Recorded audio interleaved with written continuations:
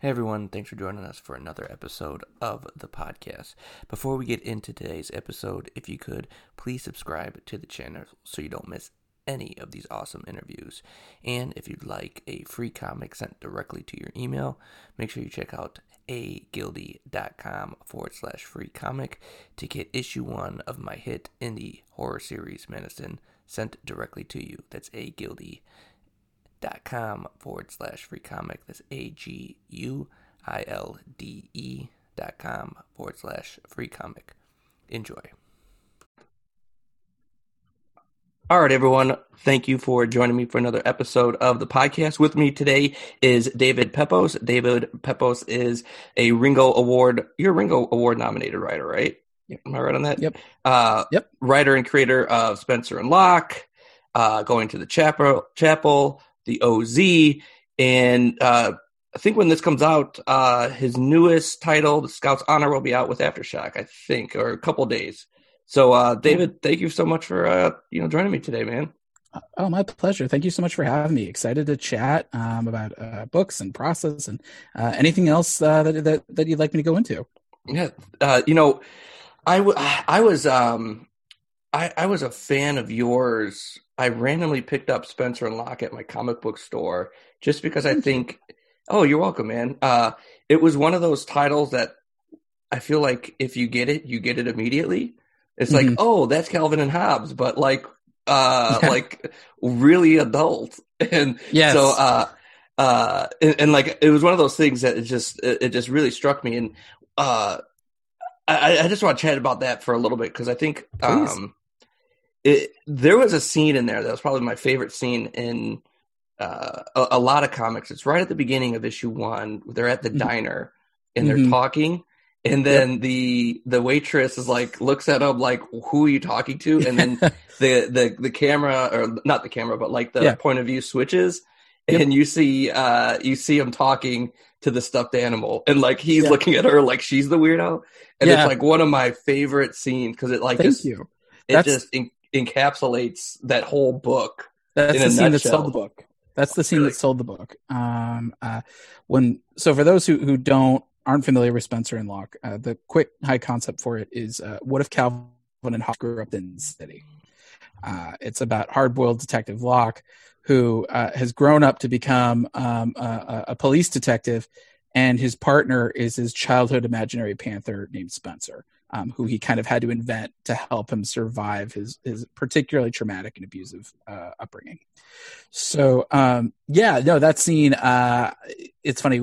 When I shopped that book around and we eventually got picked up by Action Lab, those first 6 pages in the book in the first issue cover, that's what we sent there. We didn't change anything from the pitch process. And I remember our letterer, Colin Bell, he had said that when he read the script, that was the scene that got him on board. I know Dave Dwanch, who was an editor at Action Lab, and he was the one that kind of pulled us out of the slush pile. He said the same thing. It's funny how just a little bit of comedy in the right spot can really win over readers, because that was the first thing that I had ever published. I had written some short scripts just for my own peace of mind, but I never got them made or produced. Thank you for saying that. It really means a lot because, that was sort of the threshold for me. That particular page, that was when I was like, okay, maybe I'll make a book out of this. And, so I'm glad you liked it. Thank you so much. Oh, you're welcome, man. I thought it was really well done. It was super clever. And it was one of those, like, when people say like, oh, this is funny, but like they have like that stone cold, like, oh, like LOL text, like, oh, it was funny. Like it was funny. And like, there's no like actual like emotion to it. That was a page where I was like, oh, this is really funny. Like the timing, like comedic timing was really well done. And there was something really tragic about it, which I kind of see a theme of that going through your book. Like I think I've read everything other than Spencer and Locke 2, and obviously Scout's Honor is not out yet. But I just got my copy digitally of the OZ, and I just read that. I got done reading that, and there's a thread there through all of your books of like this like really emotional weight that your characters are kind of holding on some baggage. Yeah. Is that something that you're doing consciously? Is that something that just happens to find itself in your writing? Because I know, when I'm writing, I'm always I always feel like I'm dwelling in like domestic problems. Sure. And I don't know if that's like it's becoming more of a conscious thing because I'm conscious of it now. But I think when I started, it wasn't. So I was wondering how that that developed for you. It's a great question. And I do think often I do gravitate towards characters that have past trauma and have been kind of marinating in it for a while. That's definitely the case for Spencer and Locke. My Die Hard at a Wedding book, Going to the Chapel, the OZ, oftentimes I have characters who for me, it's a nice way of sort of developing the characterization. It's kind of figuring out like, okay, what's the chip on their shoulder?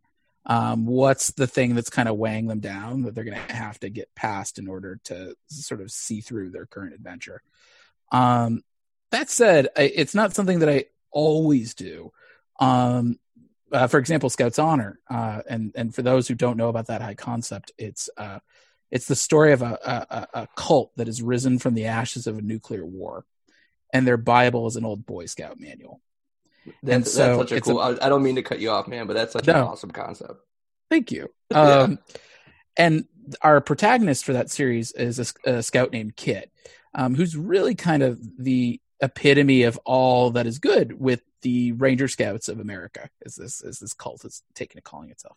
There's only one secret, which is this is like an ultra masculine cult, and they only allow men to serve. And Kit has had to conceal her identity as a woman in order to pursue what she considers her calling. And we get to kind of watch her trauma unfold in real time without spoiling too much about the book. She's going to kind of discover a pretty nasty secret at the heart of the Ranger Scout doctrine. And so that was an interesting kind of shift in tone for me, is watching her get hit with this trauma and then have to deal with it in real time.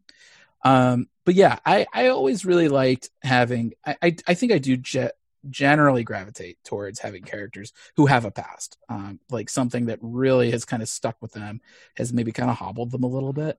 And I think in part it's because it really kind of, it does double duty for me. Readers empathize with that sort of stuff because I think we all have stuff in our past that we don't like to think about.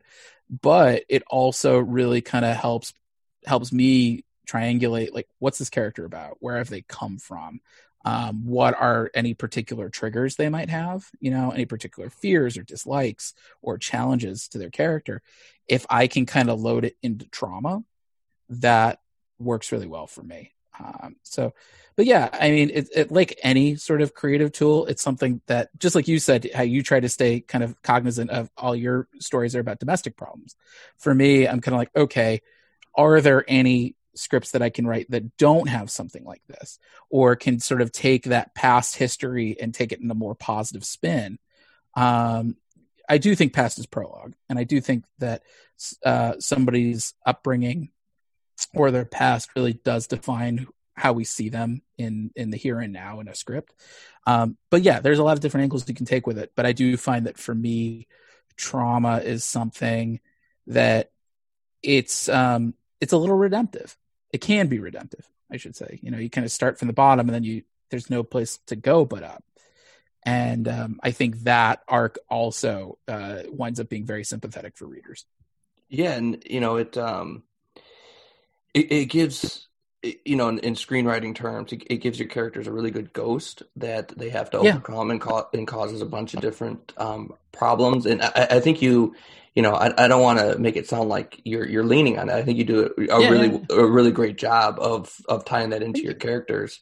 And one thing, you were talking, I have like two questions that came from what you said, but the first one is like, what comes first? Is it the high concept, or is it and then that generates your characters and then you find that, or is it the characters and then you find the concept, or is it like some weird thing where you like all of a sudden stumble on like, I don't know. I was listening to this one guy was like, yeah, I saw this bag in a tree, and that's what got this. Like how like so many funny. ideas like come from all these different things, and I just you do a really good job when you're talking about your stories of really laying it out for people to understand them. And I was always really curious, what kind of comes first for you? Is it the chicken or the egg type of concept?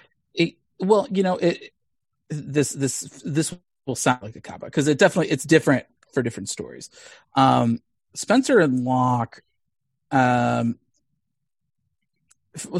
for me, usually it's if I can sort of riff a couple of sentences on the concept enough, like maybe like 3 or 4 sentences without hitting a wall, then I'm like, okay, maybe this could be something. For Spencer and Locke, I had said for my first book, I wanted to do something that was kind of an homage to classic Frank Miller, because that was the first writer as a kid that made me realize that real writers made comics. And I thought, what was the weirdest thing I could throw against old school Frank Miller? And it wasn't until I said Calvin and Hobbes that I sort of, this idea of Locke kind of clicked in my head, like immediately. Just like a cop, beat up, kind of grinning in the rain, looking a little deranged, and he's holding a stuffed animal. What's that guy's life like? What's his upbringing? What's his childhood? But for like Going to the Chapel, which is my book, I describe that as like Die Hard meets Wedding Crashers. It's about, which is a really that's like a really spot on like comparison as well. Like it's just I find it really refreshing to hear you have your ideas so well thought out, because like I've had conversations where like someone's explaining their idea to me, and I'm like, I have no idea what you're talking about. Right. I internalized a lot of that. My screenwriting professor, I went to Brandeis University for undergrad, and I like to say that there's only 3 people in my life whose voices I've internalized: my mother, my therapist, and my screenwriting teacher. So Mark Weinberg was my screenwriting teacher, and he I think really instilled in me early, like, oh, try this meets this, just to give you 2 points of triangulation to kind of figure out where your series is going. And I think I've kind of taken that one step further in the fact that I like to take 2 wildly different inspirations and 2 wildly different tones and smash them together, because then if I ever hit a wall, I can just switch gears. It's purely laziness on my part. I think it's genius. I mean, I think it's like, honestly, like the when you're writing, and like the hardest thing to do is try to tell someone your idea and have them get it. Sure. And like the fact that you've boiled it down to something that works for you, and it's easily for someone to digest. And then it's also spot on too. Like, I've also heard like, it's this meets this, and then you read it, it's like, this has nothing to do with whatever it is. But like Going to the Chapel, it's Die Hard meets Wedding Crashers. That's exactly what it is. It's that story, like that one was about. Well, actually, no. As I think about it, I did come up with the bank robbers hitting a wedding first. But the very next thought was, oh, no, it's a story about commitment. It's a story about a bride who's got cold feet and isn't sure if she can go through with it. But that said, so I think I do usually kind of gravitate towards the high concept first, but then I have to immediately, like next sentence, figure out, is there an emotional core to this, or is this just me saying a random concept? Because concepts are kind of a dime a dozen.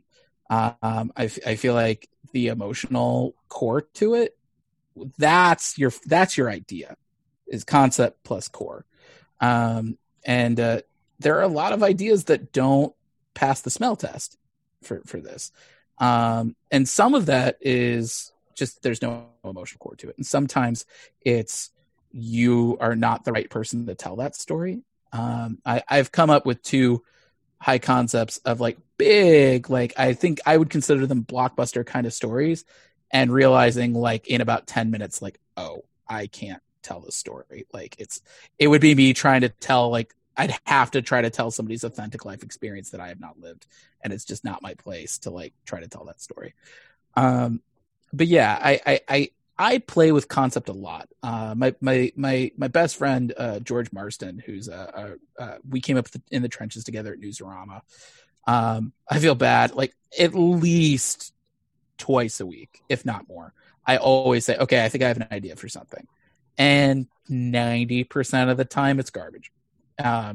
But that's the thing, is that like that's fun for me, and it's fun. Like it's a fun way to bond with my friend. Just to be like, hey, what do you think of this idea? And sometimes he'll be like, oh, that's a cool idea. And as soon as I say it, I'm like, oh, that's crap. Or sometimes he'll be like, that's not good. Or that movie was called Inception. And then every great once in a while, he'll be like, are you a member of the LGBTQ community? You probably can't tell a story that is about the LGBTQ experience. And it'd be like, duh, right, okay. Leave that in the cutting room floor. But yeah, for me, it's always about, I find an idea, I like it, and I basically lock it in a drawer for a month. And the idea behind that is, if I like that idea again in a month or 3 months or 6 months, then it's worth pursuing. And if I've forgotten about it, or I don't like it in 3 to 6 months, then it was never going to pass muster in the industry. So why spend the year it would take to get the thing made? So yeah, I mean, and full well, I mean, like, I think anybody making comics knows it's kind of like the time dilation in Interstellar, where like anything you write, it's not going to see the light of day for like probably a year and a half at minimum. Because you got to get the art done, and then you got to do the pre-orders, and you got to get it, or if you're self-publishing, you got to do your Kickstarter, and then you got to do your printing, and then you got to do your fulfillment. My Kickstarter for the OZ, I started working that in 2017. And now everybody's finally seeing it in December of 2020. So yeah, I mean, it's always a long game, and just kind of figuring out, like, if I have a finite amount of time and a finite amount of resources and a finite amount of focus, what's worth me sticking around for in the long haul. Yeah, that's a great way to put it. Like when you're writing, especially in comics, like you're not going to write something and then turn around and like have it be made. Like that's my first series, Man of Sin. We worked on it for like 5 years before it was finished.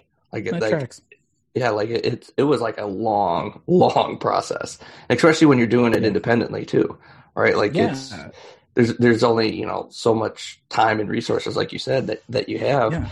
What couple things. First one, how much of your screenwriting background do you pull into comics, and what has changed in the comics medium from screenwriting? Because I love the fact. I have a degree in screenwriting as well, so like I kind of like to have these kind of conversations, because it's interesting to kind of see what changes, what permutations are different, how you incorporate some of the things. So yeah, what's your take on that? Sure. Well, so it's funny for me. I feel like I was about half as good of a screenwriter as I am a comics writer. So my college did not have a full screenwriting major. I majored in American Studies, which is basically journalism, legal studies, film studies, history, and culture. But I took 2 or 3 semesters of screenwriting. I think for me, I always got tripped up on the form of it all, the structure of it all. Like, for example, saying, you want to have a lot of white space on your script, for example. That's never been my forte, ever. And things like, you could write it anywhere between 90 pages and 120 pages. And I'm kind of, for me, that's like, oh, that's too much variation. Comics, I really like the limitations kind of become the form. And so you have 20 to 22 pages on average for a given first issue. And you can do, let's say on average between 4 and 6 panels a page, unless you're doing a splash page or you're doing a 9-panel grid. You can maybe fit, my metric is 17 bits of dialogue or sound effects per page. but some people might have a much smaller metric. How many words can you fit in a balloon? This, for me, gives me a lot of structure, and it really kind of helps me. I keep using the word triangulate, but it helps me triangulate how I kind of chisel through my script. That said, I do think the way that the comics industry has shifted, particularly in the last 20 years, there's a lot more in common with screenwriting. It's very visual. You see the kind of work that, and I know it's weird sort of saying them out loud now, all things considered, but like really like Warren Ellis, kind of trailblazed, or Mark Miller to some extent, the widescreen storytelling of comics. People want, it's a delicate balance. They want to be able to have like a satisfying chunk of a story, but they also want the story to breathe enough so they can have these kind of cool blockbuster crowd pleaser moments. It's not like Stan Lee or Chris Claremont, where you could sort of have these long narration to sort of paper through the gaps of the storytelling. Now you have to be in it.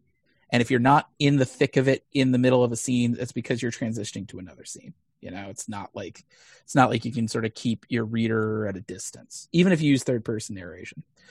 But yeah, I think, I do think comics, I think the pressure on comics creators now is more intense than it's been in a long time. And I know you can make the argument that like, oh, Stan Lee was writing like a dozen books at a time or co-writing, but I would say, well, he's using the Marvel method, and there was not that expectation of sophistication that there is today. Today, you look at, I saw somebody post something on Twitter a while back where they were showing like a classic version of like a Superman boot, where there's not a whole lot of rendering going on. And then they show like a Frank Quitely boot where it's got the laces and it's got the heels and the insane level of detail. I think that's systemic for the whole industry, for every single component of the industry. No matter what innovations we have to kind of make things a little faster, like, digital coloring or digital lettering, the expectation of sophistication automatically blows all that away. And the fact that oftentimes we are expected to either not just hit a monthly anymore, but you see at the big two, they're double shipping. So I think comics creators, I often say, are kind of the hardiest creatives in the business because they are expected to turn things around on such a swift deadline. I will say that's my favorite part about being in the indies is that compared to, say, something like a movie, you're still well ahead of the curve, but you're not putting yourself in that kind of punishing rat race of the big two.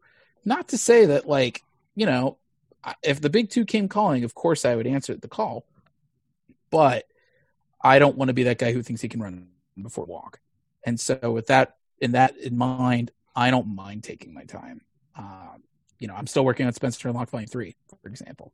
I would much rather the work get done right than get done fast. And that's, I think, a kind of patience that I don't think most other industries allow. I don't know if I actually answered your question. There's an answer. No, I heard someone else use this, and I've since stolen it as my own. But I kind of take it as, in my writing career, as baseball, right? Like right now I'm playing in single A or double A, yes. Right? Because I'm doing self-publishing or a small publisher, and you're slowly working your way up to get to the show, right? And you don't want to be called up before you're ready, strike out, and then you're never seen again, right? Yes. And so it's funny you say that. I because my editor on Scout's Honor is the one that introduced me to that concept. My first break in the comics industry was I interned at DC Comics in summer of 2008. So that was the summer that Final Crisis and Batman R.I.P. came out. And that was where I first met Mike Martz, who was then the editor of the Batman line, had previously been the X-Men editor over at Marvel, is now the editor over at Aftershock. And Mike, the comics industry is so fast-paced that sometimes people kind of fall through the cracks, and sometimes people, especially if there's sort of a hard truth that you got to give somebody. In my case, the hard truth was the recession was here and there were no jobs. And I remember I went from, this was sort of the most exciting internship opportunity I could have ever asked for. I spent 3 years knocking on that door to get in, to sort of this feeling of, oh, I got this far and I'm sort of petering out at the finish line. Like there's no jobs. And Mike said exactly the same thing you did, which he said, nobody walks into the Yankees. You got to start, you play in the indies, you play in the farm teams. And then as you develop your skill, you make your way to the majors. And that has always stuck with me. And I think that's, that's part of the reason why Scout's Honor, I think, is an important book for me, is because it feels like that promise fulfilled a little bit. It's been over 10 years since Mike gave me that advice. But I think without that advice, I would not be in the comics industry. I would have given up. I would have said, oh, if it's all or nothing. And that's couldn't be further from the truth. It's one thing if you've got, like, I don't know, if you're a successful novelist or a successful TV or film creator, then yeah, I guess you can walk your way into Marvel or DC. But that honestly, at that point, that feels a lot harder than doing comics is breaking into film or television. So I think, you gotta, it's like Shawshank in reverse. You gotta chisel your way in, like one spoon at a time. And you got to be patient with yourself. I mean, and also you got to give yourself the widest possible landing zone. I mean, if your life goal is just to write Batman or just to write Spider-Man, you are probably going to give yourself some disappointment. There are more NBA players than there are Spider-Man writers. That's a really good way to look at it, right? Like, there's like 32 NFL teams, right? But there's maybe 3 Spider-Man writers. Like, look at the odds on that. I mean, it's one of those things. I'd have to run the numbers, but there are probably around as many astronauts as there have been Spider-Man writers. And so, like, maybe just say, if your goal is to write superheroes professionally, it's still a hard thing to hit. But that's something that maybe you can hit. Like, if you give yourself some time and you really like work your ass off for it. But even then, it's just like, honestly, for me anyway, the more that I have written comics, I've realized that the goal is just to write more comics. I like doing my own thing. I like calling my own shots. I find that my work is often better as a result, because when you work in licensed projects, there are other directives you have to accomplish, and there are other hoops you have to jump through. And I always consider it a miracle that anything comes out, under that kind of very tight time frame and tight pressure. And it's not to say there isn't a place for it. There is a place for it. But I think the only way that you can get good enough to kind of be to maneuver the way you need to maneuver is if you kind of learn how to do your own work first. I completely agree. I wouldn't know what to do with Spider-Man or Batman with the creative restraint. And I mean that in all seriousness. Like, it would be wonderful that, an editor picked up one of my books and they're like, this guy is the next guy who's going to write, and then insert the big 2 guy. Right. But, I know, and that'd be great. And I, like you said, I'd answer the call, but I still really like doing my own thing, like you said. I still like growing and learning, and not saying that I couldn't do that in the big 2, but it's really fulfilling to do your own thing, and then people respond to it the way that they, the way they have for me and they have for you with like the OZ. And so that kind of leads me to my next question. What was it like running your first Kickstarter, and then now you're in the fulfillment stage and all that stuff? So like, give me your thoughts on that. Yeah. Boy, it was unbelievable. I mean, really is the only word I can use to describe it. the way that I wound up coming about doing my first Kickstarter, it was a long time coming. I had been thinking about doing a Kickstarter for the better part of a year, if not longer. A lot of my friends in the Los Angeles comic scene have had success with Kickstarters. Charlie Stickney, Ryland Grant, Dave Schrader, Carla Nappi, Russell Nahelty, just to name a few, Pat Shan, just to name a half dozen, and Kat Kalamia. They had all been saying you should really think about doing a Kickstarter. You should really think about doing a Kickstarter. And at first, I certainly had some trepidations about it, because I had a pretty good thing going with the direct market, and working with Action Lab and being able to just get all my stuff out in stores. But it was Charlie that really kind of tipped me over the net. And it was because of the way he explained it to me. He says, you're good at, knocking on doors in the direct market. And at the time I was doing a lot of cons every year. He's like, you've been hitting the con circuit really hard. Your books are available on Amazon and Barnes & Noble and Comixology. Those are 3 distinct audiences, and there's some overlap, but for the most part, it's pretty distinct. And he goes, what about the crowdfunding market? That's an entirely different demographic that you have done thus far no outreach to. And I realized, like, oh yeah, like that's a whole different market. I really need to do something. And the OZ, meanwhile, I had been pitching that for a long time. There was a big name publisher who had originally asked me to develop it. On the heels of Spencer and Locke, I'd given him that log line amongst several. And that editor was like, I really like this Wizard of Oz thing. Like, you should really flesh that out. And I really fell in love with it as the outline came together. And the OZ, for those who don't know what it is, it's kind of like The Hurt Locker meets the Wizard of Oz. It's the story of Dorothy Gale's granddaughter, who's an Iraq war veteran who gets swept up and stranded in the war-torn land of Oz. And she finds out that that because her grandmother killed the Wicked Witch of the West and then split, the ensuing power vacuum turned Oz into something not unlike Baghdad. And so she's going to have to she has to navigate the various factions of her grandmother's former friends in order to bring peace to the occupied zone, or as the locals call it, the OZ. That book obviously did not get picked up by the publisher who had initially asked me to develop it.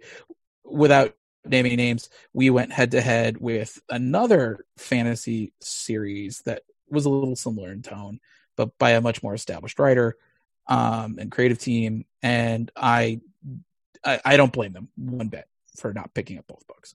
But what the editor did that was really nice that he did not have to do was he said, don't give up on this project. Like, this is the goods. So that kind of really made me stubborn enough to find a creative team for it. Ruben Rojas, Whitney Kogar, DC Hopkins. And we pitched it to a number of publishers, all of whom expressed interest, but all of whom kind of dragged their heels a bit. And I don't think that's emblematic of the concept. I think it's just the comics industry is a little ADD. Things happen, priorities shift, with COVID especially, the whole industry shut down. And so it's just out of sight, out of mind, and so finally I realized I could just kind of solve one problem with another. I was like, I want to do a Kickstarter. I want a home for the OZ. The OZ is some of my best work. Let's go to Kickstarter with my A game. And it was very unbelievable. You go into this with a certain set of expectations, and then you find out how quickly your expectations are completely wrong. A lot of my friends had told me, aim low with your goal. Like, what's the lowest goal you can do and not feel like you totally wasted your time? And so I felt, I'll put down a $6,000 goal. It'll cover most of my print costs. It'll cover, in theory, a chunk of shipping. As of our conversation, and with our Kickstarter funds and our backer kit funds, We are just about at $50,000 for that book. That's amazing. That's amazing, man. I if you had told me at the beginning of August that would be the case, I would lie. I would say you're a liar. Like you just don't know what you're talking about. But I think it's because of the creative team. I've always said I want to work with people whose work is so unimpeachably good that like no one cares what I wrote. It's very freeing for me as a creator. Certainly takes a lot of the pressure off. And I think Ruben and Whitney and Dave Hopkins, they are the real deal.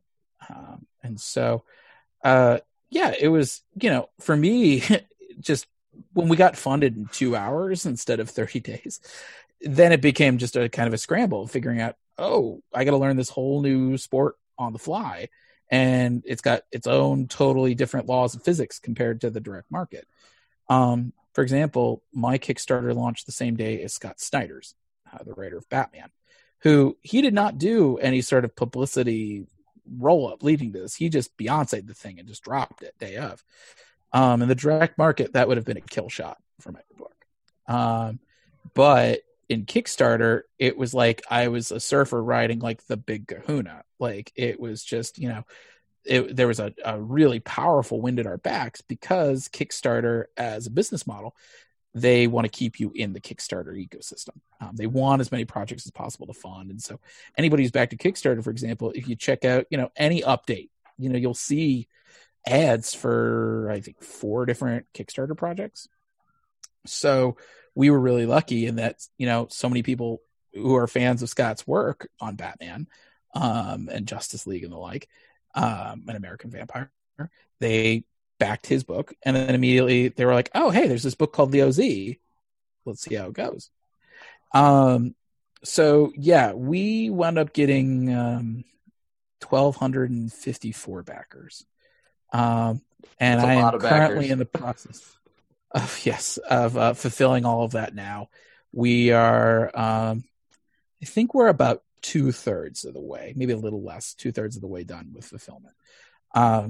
The added complication is that we just got a puppy in the middle of all of it. So my books arrived on a Wednesday and we picked up the puppy on the following Saturday. So it's just a lot of, I've been doing a lot of bagging and boarding, a lot of Gemini mailers, while trying not to freak out this 12-week-old puppy. To varying degrees of success. It's a lot. And you find, with every Kickstarter, I feel very fortunate with how ours went. And I feel like for the most part, structurally, everything was pretty sound. But there are little bits and pieces here that I would fix for the next time, for sure.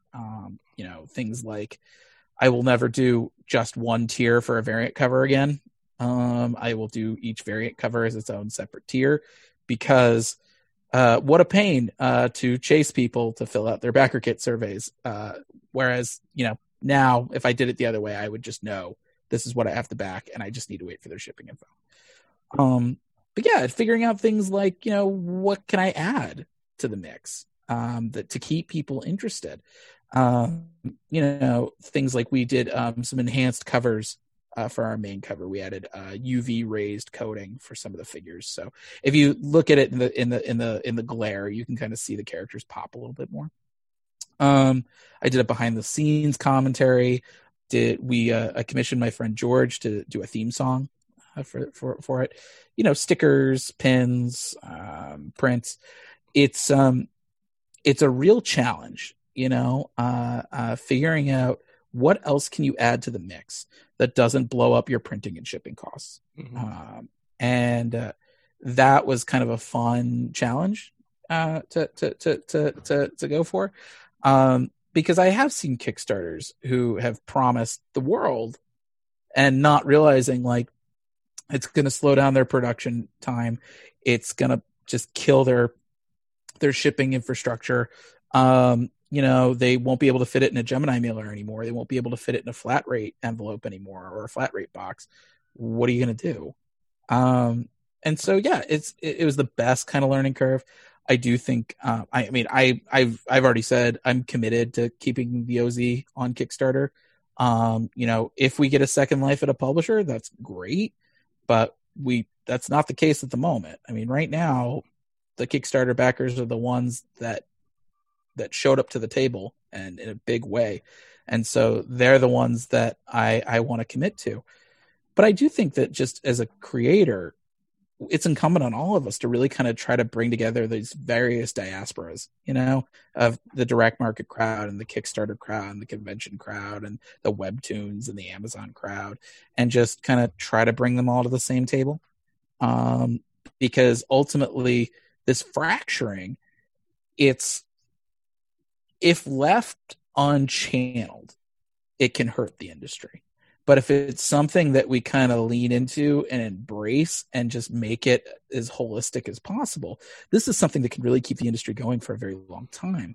The audiences are there. It's just being creative and persistent about doing the outreach for them. Yeah, that's such a great way to not only, have your first Kickstarter just do gangbusters, but also a great way to look at it. Was the guy who did your theme song, was that George O'Connor? George Marston. Oh, different George. And yeah, different George. But yeah, no, he's my best friend. We came up in the trenches together at Newsarama, and he's sort of, I consider him kind of the lead member of my creative brain trust. But he's a musician, and it's funny. He and I both kind of independently. I was thinking about different rewards, and I had thought, oh, this is probably super self-indulgent, but I was like, you're a musician. Like, would you ever want to do a theme song? And he was like, I was kind of hoping you were going to ask because I just wrote some lyrics this afternoon. And so that's awesome. It was like, it was really kind of, our brain wavelengths were on the same wavelength that day. And he really crushed it. I think he did a terrific job. And I'm excited to kind of figure out what sorts of surprises we can add into the next Kickstarter. I will say that I've got one item that we've commissioned that is super cool, that I am trying to just figure out. We'll probably add it as some sort of tier, but it's just something that I wish we had time to do it for the first Kickstarter. Just things kind of happened so fast that we didn't have time for it. But it's a cool item that I think a lot of the OZ's fans are really going to dig. Yeah, I as someone who backed the project, and I was really impressed with the way you handled the entire campaign. As someone who does Kickstarter, myself, it was really, you ran a really, really great campaign. And then, now reading the OZ, man, there were like some really cool things that you did with the mythos that I won't spoil, but I can't even say the characters because as soon as I say them, it automatically spoils them. But you you did some really cool things. I'll talk to you off air about it, but you did some really cool things with some really beloved characters and turned them into and twisted them into different ways that I don't think anyone reading it would have seen it. And so what was it like kind of messing around with that? Because as someone who's a writer himself, I could feel how much fun you were having. Like it was like a lot of fun. It felt like you were having a lot of fun, and you're like, let's see what we could do. Like let's push this. Let's turn this to 11. That was a concept. So the OZ, it's funny. When I pitched this to the initial editors that I was working with, the OZ was at the bottom of like 12 log lines. I think I had sent 2 emails, in fact, and the OZ was at the bottom of the second email. Just because I had said, well, I had just done that with Spencer and Locke. I don't know how much I want to do it again. And I'm so glad that editor picked that one, because as I sort of delved into that book and really fleshed out Dorothy and the various characters, I was just like, oh, this is so fun. This is super fun because, nobody ever thinks of like this like action-packed combat scene, with the Wizard of Oz. That's you think of sort of this homespun, very like innocent bit of magic. It's very wholesome, and the OZ. It's certainly it's a darker book. I don't think it's surprisingly, I don't think it's as dark as Spencer and Locke, but I do think like, it's certainly a dark book, and it's certainly, but yeah, it's just, I had so much fun playing around with it, and I think then working with Ruben, Ruben is just, he's a 1 in a million artist. I usually have a lot of thoughts from my artists in the thumbnail stage.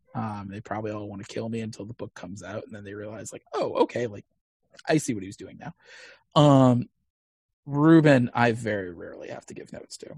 He is just he's an artist who knows his best angles, and I adore working with him. Every page he churns out is just incredible.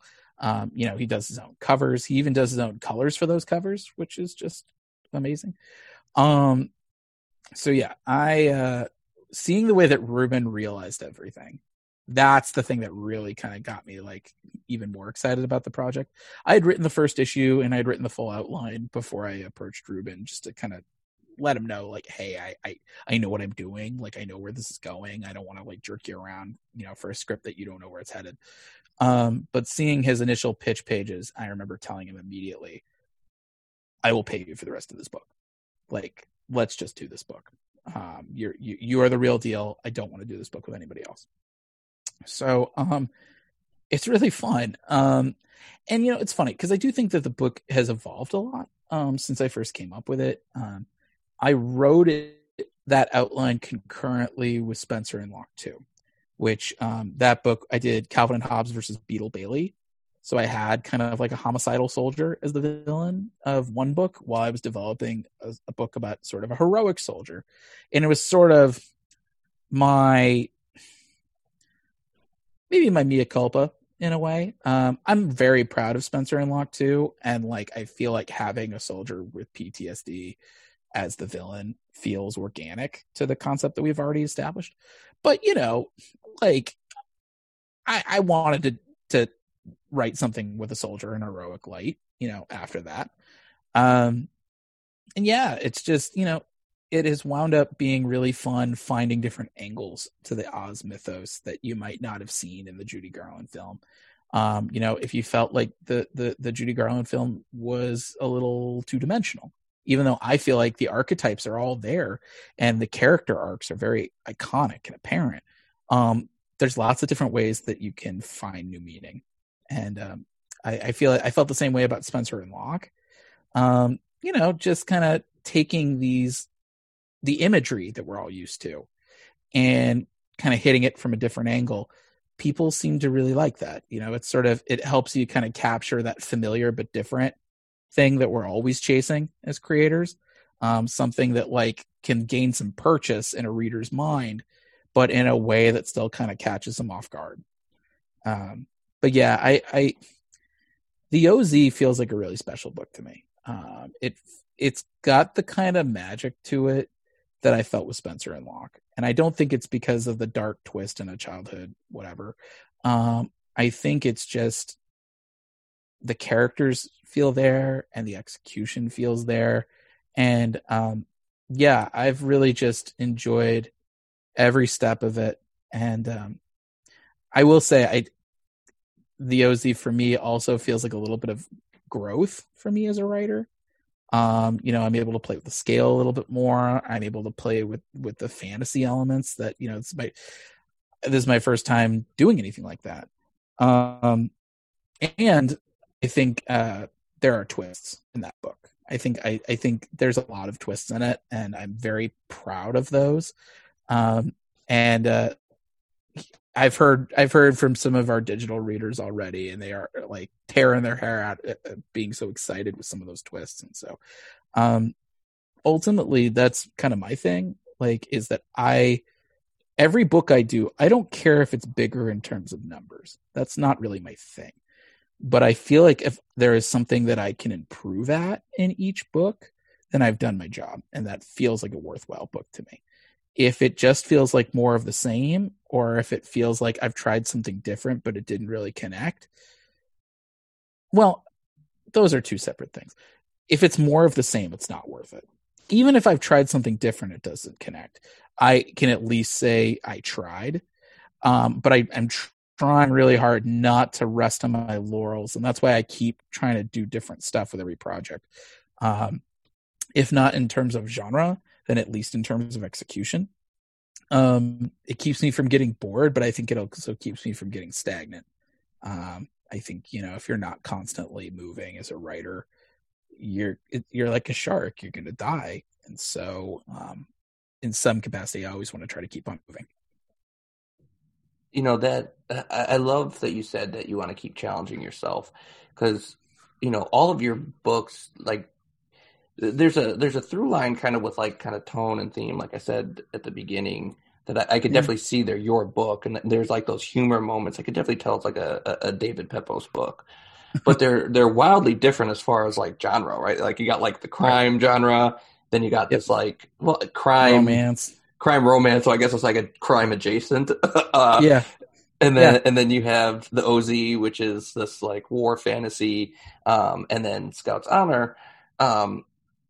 What I find interesting is that I had a literary manager right away that just wanted me to be like, he was like, you need to be a surgeon, like find your niche. This was like his advice to me, and I fought him tooth and nail with this.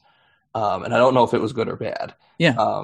And I what's funny is I ended up doing his advice after like I fought him, but like he was like, you need to find your niche and be a surgeon, like be the guy. And be the guy who's the horror guy, or the guy who's this. And his example is always like, Adam Sandler was a comedian first and really honed that in and mastered that. And then then was able to do everything else. Like, that's what you need to do, is really hone this in.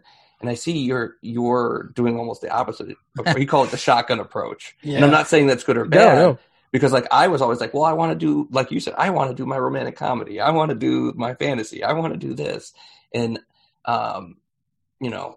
what's interesting is now that, I'm kind of doing my own thing now, I'm doing exactly what he told. I'm doing all this horror stuff, which is like totally organic and I didn't mean to do. But I just think it's really interesting that you took like a different approach. It's funny. My reps have recommended similar for like, it's interesting because I feel like if film and television is like, in that regard, a very different animal than the comics industry. The comics industry, I think, is a little bit of the Wild West, where you're still able to kind of shotgun around a little bit. Whereas, like film and television, you really got to kind of figure out what's your niche. My reps keep describing my work as a little bit of grit, a little bit of wit, which is nice of them to say. But yeah, it's like the comics industry. For me, I have, for the most part, been able to stay on my roadmap of daisy chaining. Like, I feel like Spencer and Locke was a really good starting point because it's crime, but there's a little bit of fantastical elements to it. So it lends itself well to, you can say, oh, even though Going to the Chapel feels very different than Spencer and Locke, you can see how I got to that point. And you can see how I got to the OZ from something like Spencer and Locke. And even my book, Grand Theft Astro, my upcoming sci-fi book, which I had wished had been out by now, but just based on the timing with my artist, he's sort of starting to turn through pages now. That's the sort of stuff that I've been, you can see how you get to the through line from there. But yeah, I feel like comics, like in certain ways, I think showing that versatility kind of shows the kinds of work you can get down the line. I think your voice is something that translates. And that, I think, translates from book to book to book. There are certain themes and character traits that I think stand out from book to book to book, even if you don't mean it. It's just that's your voice.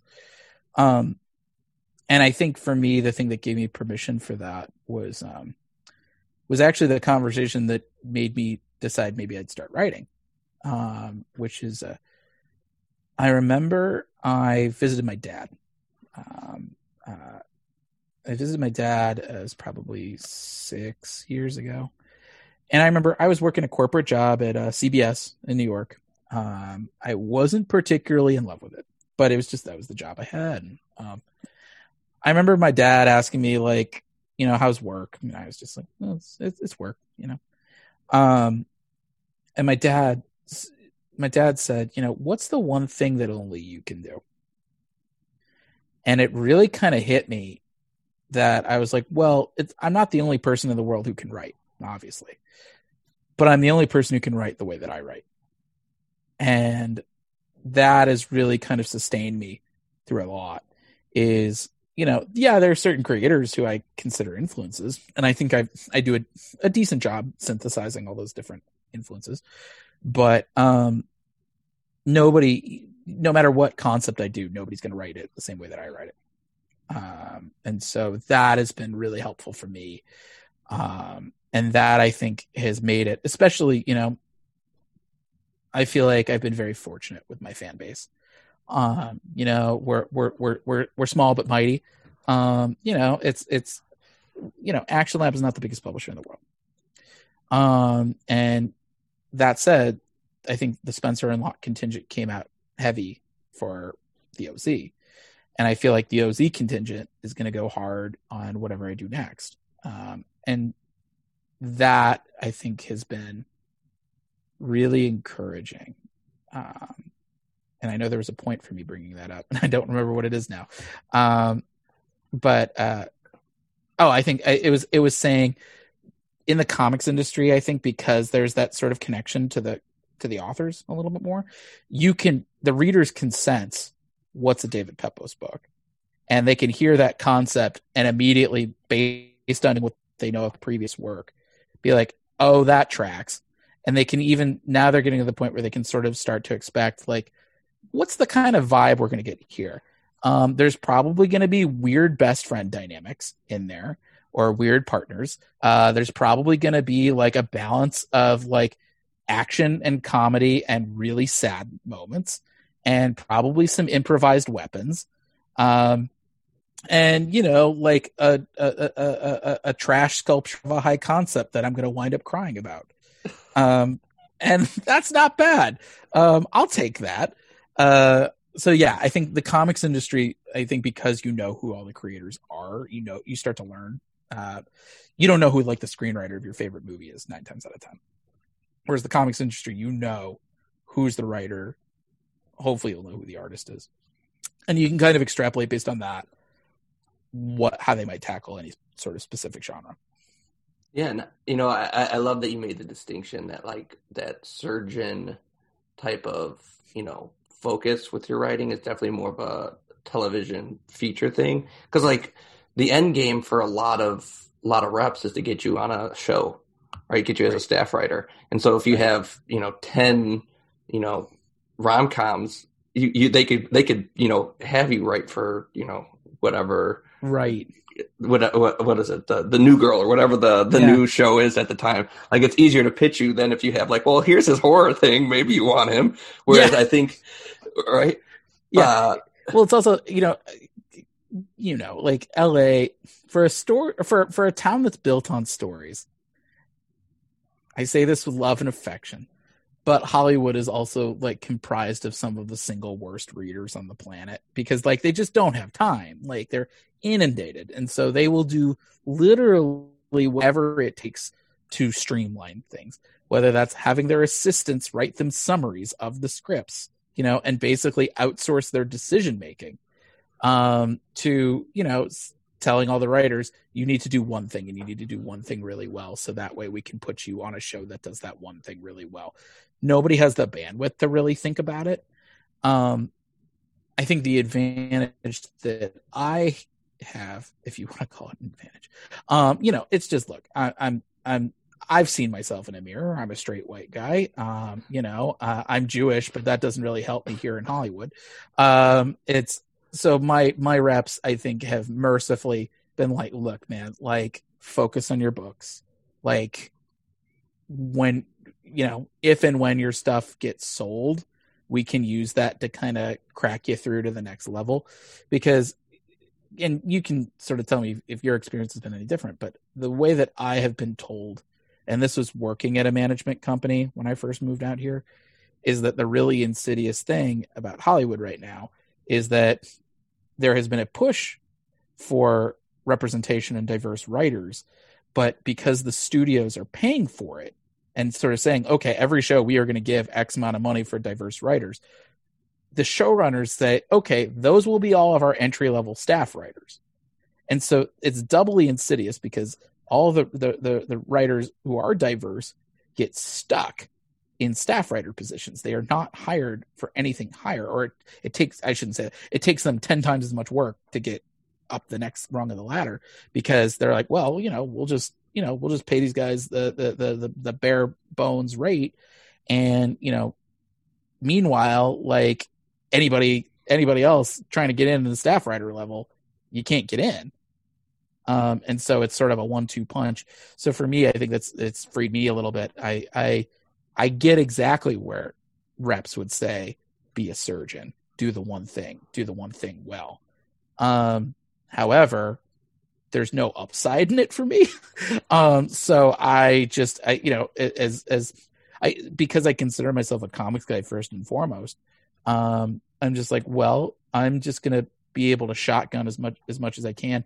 My feeling is more of, my goal is I want to have something for everyone eventually. There are some people who were not huge fans of Spencer and Locke, and I get it. Like, I think the vast majority of people really dug it, but like nothing's universal. But the people who might not be interested in Spencer and Locke saw Chapel and said, oh, that's interesting.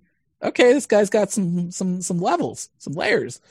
And those people really liked it. And then those people were much more likely to give the OZ a shot. So, like I'm working on my first horror book right now. And my thought is, anybody who has read my books will probably like my take on horror. But somebody who, for whatever reason, doesn't want to give any of my books a shot, but they like horror, that might be the thing to get my foot in the door and then sort of keep them going, keep them coming back. But yeah, it's one of the big differences, I think, between comics and film. But I think it's one reason that I like comics so much is that I don't have to get bored in any one genre. I can just kind of keep harping on the different themes that speak to me, but kind of keep viewing them through a variety of different lenses. Yeah, that's really well said. And I love that you brought up you're going to be doing a horror series. Now, was that something that you had in the pipeline? Because I know you did, you were part of Nightmare Theater. And which I was a part of as well. And I remember Clay, I was listening to a podcast, Clay Adams, the guy who put it together. Yeah. And I think I don't want to butcher the story, but I remember him saying something along the lines of like he approached you to do this, and you're like, I have no story, and then all of a sudden you have this really awesome like Power Ranger, another like really cool Power Rangers versus The Walking Dead. Yeah, which again I thought was really awesome, and what was it kind of like working on that short story, and did that spawn the horror story that you're going to write, or was that always just in the back burner somewhere? So every time I work in the first, to go back a little bit, Spencer and Locke, I knew that was going to be a risky book from like the jump, because Calvin and Hobbes is beloved. Bill Watterson's a pioneer and a trailblazer and an innovator, and like he has well earned his acclaim. It is like the most sacred cow that I was turning into hamburger. I did not know if people were going to like that book. So that was my bucket list book. I threw in literally everything cool that I could think of. If I said I only did one book, I wanted to make sure that I did all the stuff I wanted to do. Had a car chase, had some sci-fi in it, had some like psychological thriller elements to it, had some cool like fist fights. I wanted to make sure that if I only had one book, that would be it. Also to give my artist George Santiago Jr. like a good portfolio in case like he was attached to this like book that everyone hated. Thankfully, people really liked that book. But I found that my bucket list kept growing. Every time I checked something off, I would wind up inevitably adding something new to the list, either in reaction to the thing I just wrote, or if I saw something cool elsewhere that I kind of wanted to emulate. And so, for example, going to the chapel, Spencer and Locke was a pretty tight, intimate cast, small cast. And so I said, the next thing I want to write, I want a big, sprawling cast. I think we had like 15 or 16 speaking roles in it. We had a big internal running monologue in Spencer and Locke. So I did not do any captions in Going to the Chapel because it can be a crutch to use. Spencer and Locke, for reasons of I wanted to try to avoid any sort of unintentional negative stereotyping, was its first volume was not particularly diverse. So I wanted to make sure, Going to the Chapel had, female lead and 2 men of color as the romantic interests. So those sorts of elements, they keep building for every single story. So I have thought for a little while now, hey, there's a horror idea that I had in mind that I wanted to try out.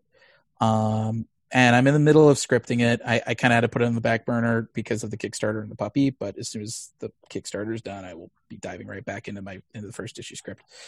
But so for Nightmare Theater, my story was called Die Die Danger Ronin. And that story came, I'm buddies with Dave Schrader and Clay Adams. Clay was a super wonderful resource for my own Kickstarter. So he's a real sweetheart. I like him a lot. They approached me. I'm trying to remember, time has shifted so much during this pandemic, but I want to say it was fairly early in the pandemic, if not pre-pandemic, saying, hey, we are going to be doing a horror anthology and would you be interested? And at first I was like, I don't know. I mean, I had a lot going on at the moment. Our previous dog was dying. She had cancer and she was kind of in the end stages of that. And Going to the Chapel was coming out and we had some delays on the distribution side with all of that and dealing with some multimedia stuff and dealing with Scouts Honor. We were just starting to get contracts signed for that. And getting the OZ at the door, I was feeling a little tapped out bandwidth wise. And, pandemic struck, shut everything down. And I think for me, I feel guilty saying it was a good recalibration for me because obviously there was a huge human cost, behind everything. But I think when Diamond had its temporary shutdown, I think there's a constant rat race narrative going on in the industry where I think it's very easy, to hear everybody else's announcements and be like, well, why don't I have an announcement? The Diamond shutdown hit pause on that. It was good for me in that regard. And so I thought a little bit more about Dave and Clay are friends. I'd obviously like to help them out if I can. I'd like to, they're inviting me to kind of do something. And the thing that really hooked me was when they were like, look, we want it to riff on film and television. And, you go back to that idea of the bucket list, right? I was thinking I had written 2 anthology stories before, which hopefully will be announced relatively soon. And for me, what I consider the benefit of anthology stories, there are some people who say anthology stories are a great way to get started in the industry. I disagree, and I'll explain why. I think they are good supplemental materials to full-length stories. If you want to get work on a licensed book, or a licensed series, oftentimes you start on backups. So being able to say, hey, this is what I can do in 8 pages or 4 pages or 12 pages or whatever you want to say. That is good. I do think editors at licensed companies, though, want to see what you have done that is full length. I think it's hard to just say I've done a bunch of shorts and that's it. I had said to myself, what are some of the things that I want to do in licensed books? And for me, the 2 things that I desperately want to do in licensed comics are superheroes and Archie horror. Those are the 2 things. Poor Alex Segura over at Archie. I email him quarterly, just to be like, anything. I owe him an email. actually.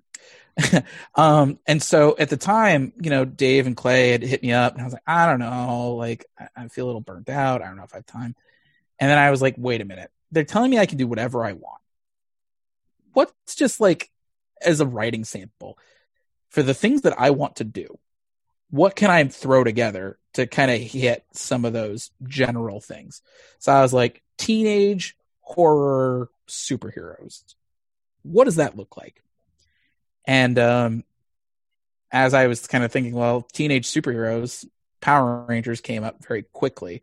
And then I was like, what's a horror version of Power Rangers? And I kind of took the Marvel Zombies Deceased approach, where I was just like, all right, what's the last Power Ranger against a zombie apocalypse? And I feel like it kind of brought me a little bit full circle. There was a short movie that is still online. They did a Power Rangers fan film starring James Van Der Beek. And the director's name, I just want to make sure I have it correct. Let's see. I'm just looking it up. Yes, Joseph Kahn. What's funny is I guess I can reveal this because it's not like state secrets or anything. We had actually approached him at one point as a possible director for Spencer and Locke, which was kind of a cool little thing. But I remember seeing that short for Power Rangers, this kind of dystopian future version of the Power Rangers. And it really left a big mark on me. Stuff like that, or Afterlife with Archie. And so, but I was like, oh yeah, like the Power Rangers, there's a lot to them that's like a little sinister, like Joseph Kahn's thing was about like, they were kind of child soldiers, like why would Zordon pick these teenagers with attitude to do his bidding? Maybe it's because their minds are not developed enough to tell him no, or to like see through some of the inconsistencies. For Danger Ronin, it was just, taking this step of, these teenagers who are so used to winning. Well, what's something that can beat them? And it's themselves. And so the idea of having like a zombie Power Ranger, and sort of watching all these Rangers get killed. That was a fun way to spend 8 pages, and I was really fortunate.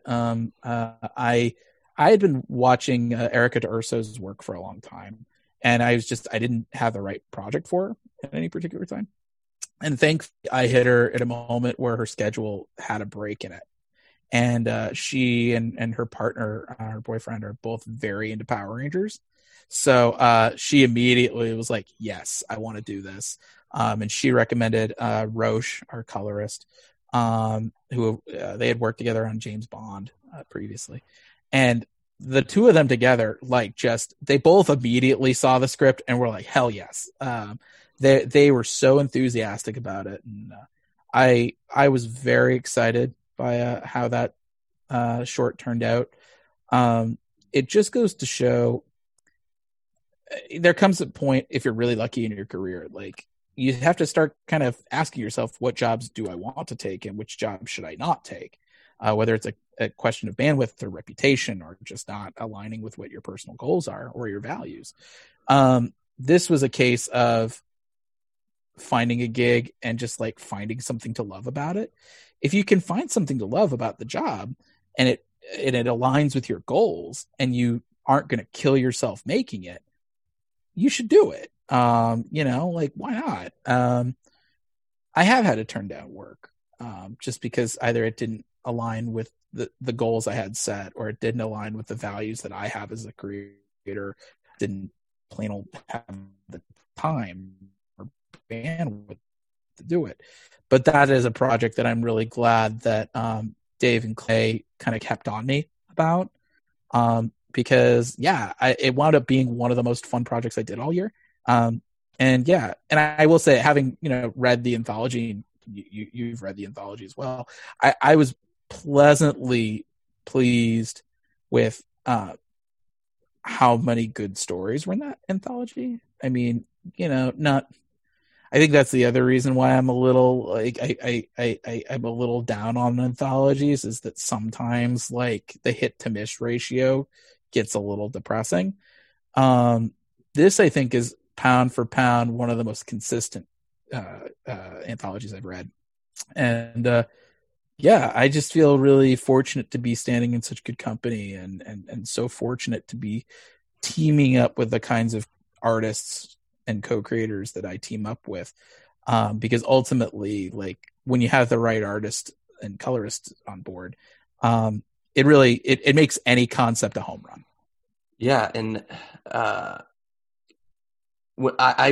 read through the anthology, and one of my favorite scenes in yours, I'll try not to ruin it, so I'll be brief about it. But it's with an axe, and it's like 3 panels. Mm-hmm. Yep. And, like, that those 3 panels, and like how they flow with the narrative and what's going on. Like, it's really hard sometimes. Like you said earlier, comics is really cool that there's these restrictions on them, right? And there's even more restrictions when you have only 8 pages or 4 pages to tell the story.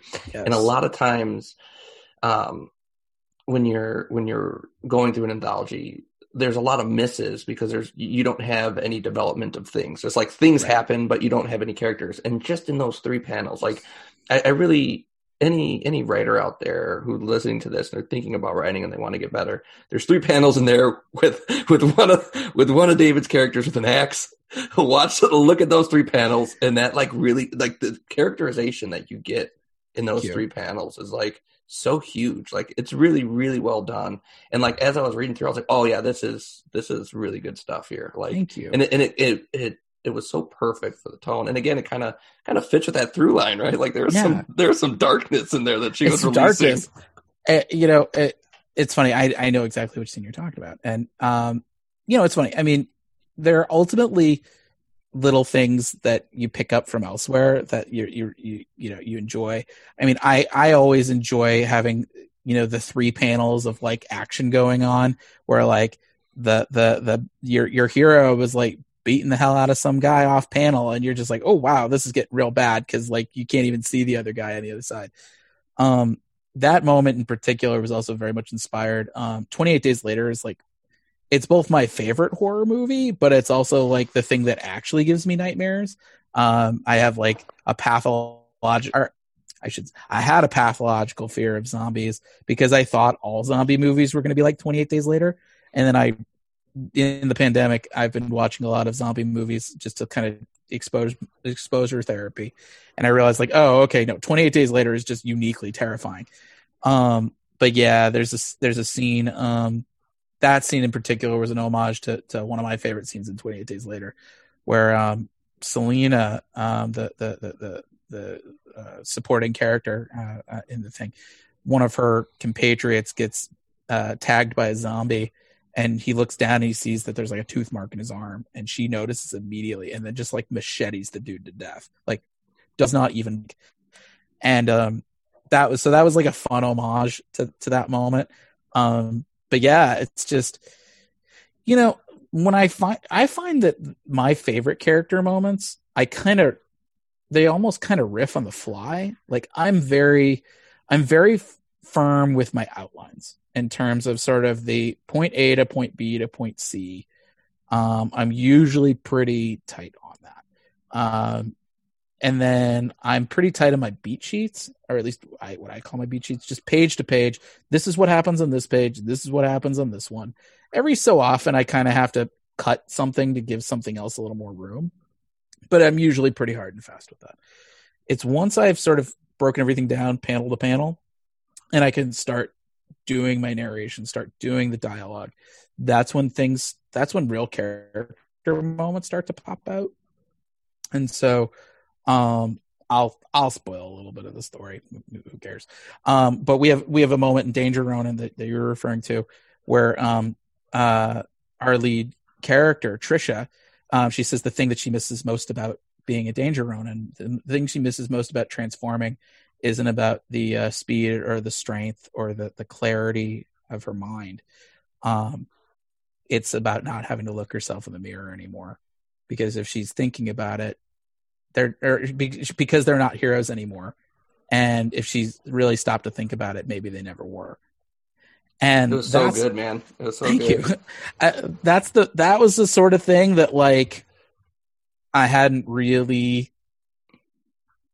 That's something that comes with just playing around with dialogue. And I often have, once I've gotten all my panels laid out, then I can just sort of just riff, and I can just have fun with the dialogue, because then I already kind of have the actual action mostly planned. Sometimes there's a little bit of tweaking that goes on post dialogue, but it's like, okay, this action has happened. What's like the snappiest thing that I can write to really give that zing? I just wrote another anthology short before the Kickstarter stuff came in and the puppy came, but where without spoiling too much, it's the kung fu horror, and so it's the dialogue that I was able to do for that. I was kind of like, oh yeah, like that guy sounds badass, but yeah, once you've gotten your whole story tracks laid down, then you can kind of sort of, I find I'm able to explore character a little more effectively, because I just write out dialogue and I'll rewrite it and I'll rewrite it, or I'll write 5 different versions of it. Google Docs is my friend. I often have at least 6 different versions of any script I'm working on at any particular time. And so it'll say, the OZ number 1, Mark 1, Mark 2, Mark 3, Mark 4, Mark 5, Mark 6. Sometimes it's because I've hit a fork in the road and I don't know which direction to go. So I just copy it, Control A, make a new document and see where it goes. But yeah, it's that's how I find my favorite moments in the books. I think it's just once the story's down, I get to play. That's so funny that you said you have so many different versions. When I was writing Forgotten Hymns, I got to page 16 on issue 2 and realized I had to go back to page 1, panel 1, issue 1 and rewrite, like burn the whole thing down.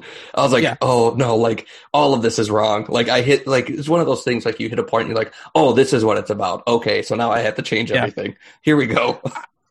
I'm very ruthless like that in the outline stage, where I start with bullet points where I'm just like, okay, here's landmarks that I want to hit from this issue to this issue. And usually once I've kind of figured out what those are, I can kind of game out how long is this book going to be? Is it a 4 issue? Is it a 5 issue? Is it a 6 issue? I kind of can get a sense of like, okay, I need to have a twist here, and I need to have like a turn here, and I need to have a cliffhanger here, and how much room do I need to resolve that cliffhanger? But yeah, I am a very slow outliner. My outlines they can sometimes take me, I mean, going to the chapel took me a really long time. I want to say that outline took me at least 6 months, just because there's so many different moving parts to it. And I was like, I would write and rewrite and rewrite and rewrite. And I'd be like, no, this doesn't work. Or no, this is too cute. Or no, this just like doesn't make any sense. Or it's too contrived. I'm very bad at writing drafts because I've written so many permutations of the same script, but usually the outline stage. I do very little changes after that. The OZ I did, the OZ is probably the most I've ever changed post outline. There's a character in the second chapter, for example, who their storyline was meant to be much shorter. And based on some real life stuff that was happening to me at the time, between when I had written it and when art was coming in, I was like, nope, that character is getting promoted. And so, or like there's the back half of that series, which I guess people won't see until sometime next year. It'll be part 3. I really kind of reshifted a significant chunk. So all the story stuff elements are more or less the same, but I realized like, oh, the pacing was way off. And so I had to really kind of like compress our 4th chapter and give the 5th chapter a lot more breathing room. But yeah, it's just, it's real trial and error for me. I mean, I don't know how it is for you, but like I spend weeks and weeks and weeks just beating myself up. Why doesn't this outline work? And, but thankfully once that's done, then it's just kind of like spot fine tuning usually of just saying like, oh, I missed a thing. Like this thing doesn't feel right in the scripting stage. Got to like, eat a couple of pages just to like make this to do the right amount of runway for this, for this moment. But yeah, it's just the outlining stage, the treatment stage is just so important to me. And that's when I'm really sort of able to just lay out the story without worrying about the pacing or the execution or any of the, the flow of it all. Cause that'll come just in the scripting stage. When you say outline, how like you're doing bullet points, like for me, my whole process is really long and convoluted. Like I have to construct the mental space, and I've been trying to describe this to people, and the more I talk about it, the more I guess it's becoming a little bit easier to articulate. But I have to be able to like hit play in the movie in my head before I do anything. So like I'm like just sitting daydreaming about whatever is going on, and then I capture it. And then what I have to do and that's usually like my outline stage. But what I have to do is I have to write it longhand, almost like a novelization. With pen and paper, and I write it out. And I'm not writing like page 1, panel 1. I'm like writing like what's going on in the story. Like that's my outline. And then from there, I take that and I put like the bullet points like 1 through 20. And like I figure out like, all right, and I could physically see the pacing of it and the flow of it. And then from there, then I get to the scripting part and I start scripting it. And that's kind of how it's like these 3 different stages that it goes through. Agreed. Absolutely. That's how I feel. I mean, I call it an outline. It's really more like a treatment where like, I'm just writing, this is what the story is.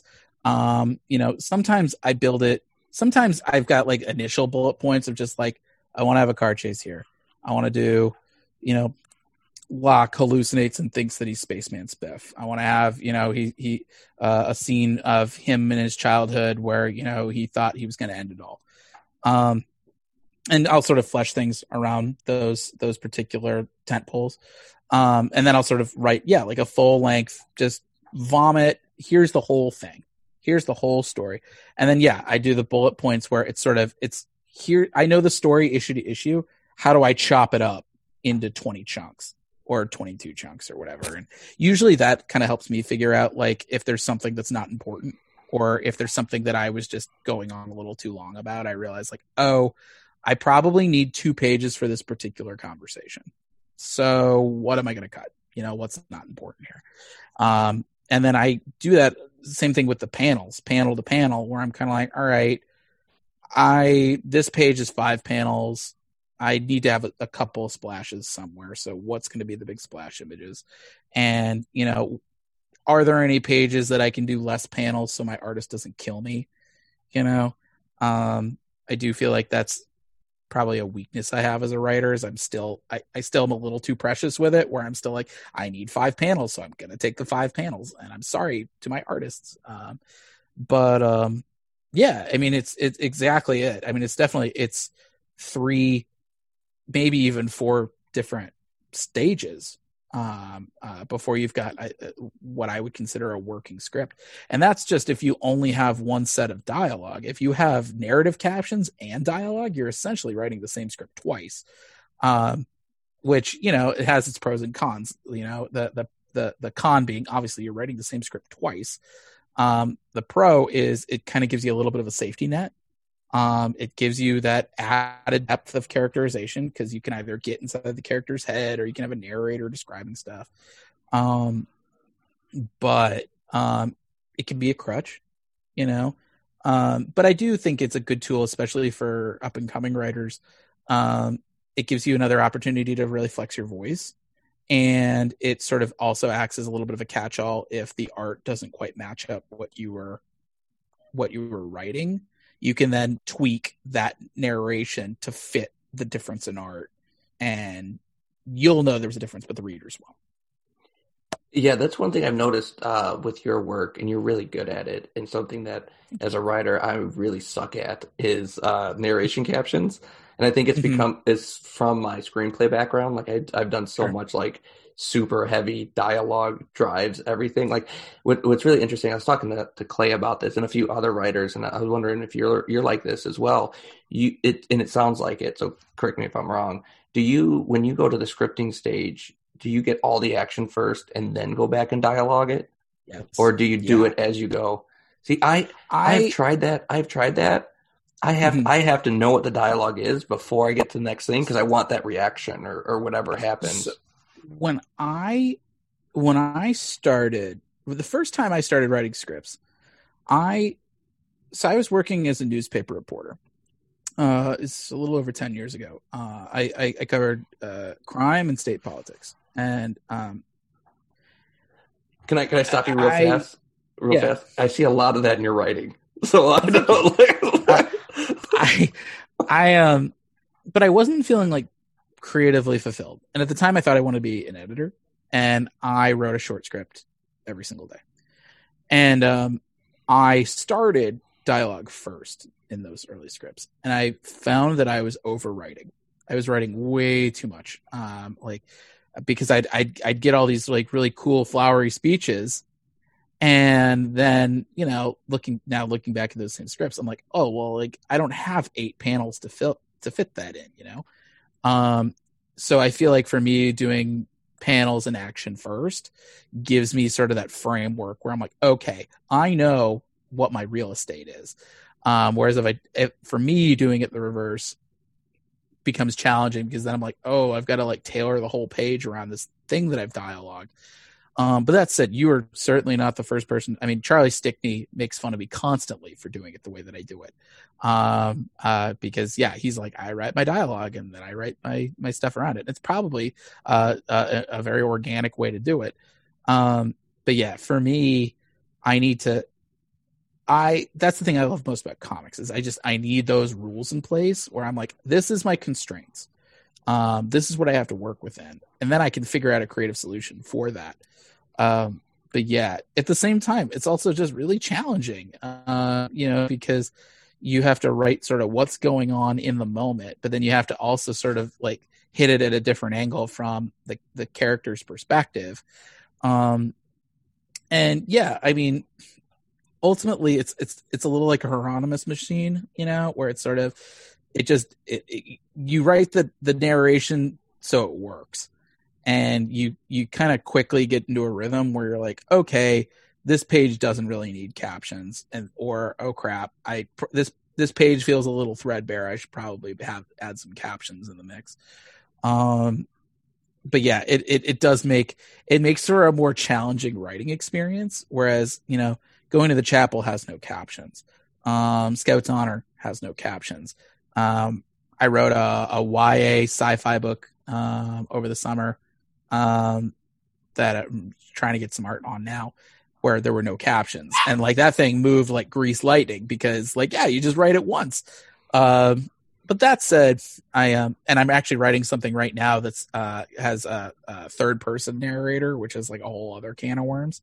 But yeah, it's I think it's a trick of the comics trade that, I mean, look, there are certain shows and movies that do have voiceover. I mean, Ruby, our puppy, we've been introducing her to our TV by watching Scrubs. And so like that has like full on narration all the time. But I think it's not a practice that's nearly as universally accepted as it is in comics, because comics, you know, you only have a limited real estate. So having that extra track, so to speak, it's one more way of conveying information in a spot where you don't have a lot of information to convey information. So yeah, I mean, it's something that, like all things, can be a crutch if you overuse it. But if you can do it really effectively, it adds another layer to the story, and I think helps give you a little bit more bang for your buck. Yeah, I love that you say it's like another track, because I definitely, you know, in all comics that I see that use it, it almost, there's the ones that do it really well. There's a really nice harmony to it, right? Like the image, the dialogue, and the caption, and it really is a very fulfilling reading experience. That a lot of times when you just have dialogue, you don't get that same thing. You have to do different tricks. it's one of those things like, I might be talking out of school, but whatever. There were times during the New 52 where you didn't really need to use captions, but that was just kind of a lazy way to get exposition across. And that's sort of like the worst way to do it. Like, I don't need to know about like what's been happening the last 25 issues of Aquaman, because Aquaman is in like a big splash action page, and he does a big, amount of narration explaining how he got there. Like, that's not fun. But it's a fun way to kind of add a little bit of literary elements to it. And I think that's part of the reason why I resonated with Frank Miller, growing up, is because and you might say it was a little bit of purple prose, but I didn't know that when I was 7. But he's got a little bit of imagery, and he's got a real kind of tactile element to the way that he writes. And that's something that if you had a character saying out loud, the rain hit me like, razors, across my, slashing across my wrists. Saying it out loud doesn't sound like how a human being talks. Like, that just sounds weird. But like, we all kind of have that suspension of disbelief that if you say it running in your mind, like, that's just cool and stylish. So yeah, I'm a big fan of doing narrative captions, but knowing full well that it is also a huge pain in the ass to write. I love that you said some of your work does not have captions, like going to the chapel and now Scout's Honor. What was that like, kind of, because we haven't talked about that yet, and I'd love to talk about it, because Scout's Honor, just the concept itself is one of those things where it's like, have you ever heard like a concept and then like you hear it and you're like, God damn it, like how has this not been a thing yet? like that's so good. Like, thank you. Duh. It's a great concept. Thank you. Scout's Honor. So it's interesting because Scout's Honor is in a lot of a very different animal than anything I've ever written, and it's not just conceptually, but like the actual execution thereof. So, and this might be getting a little inside baseball, but this is primarily process based, so I think people will want to hear it. So different publishers want different things for different for your pitches. A place like Action Lab, for example, takes what I call the image approach. They want you to have your whole creative team together. They want you to have 6 pages and a cover, if not a full issue. And, you pitch it and they say thumbs up, thumbs down. That's kind of is what it is.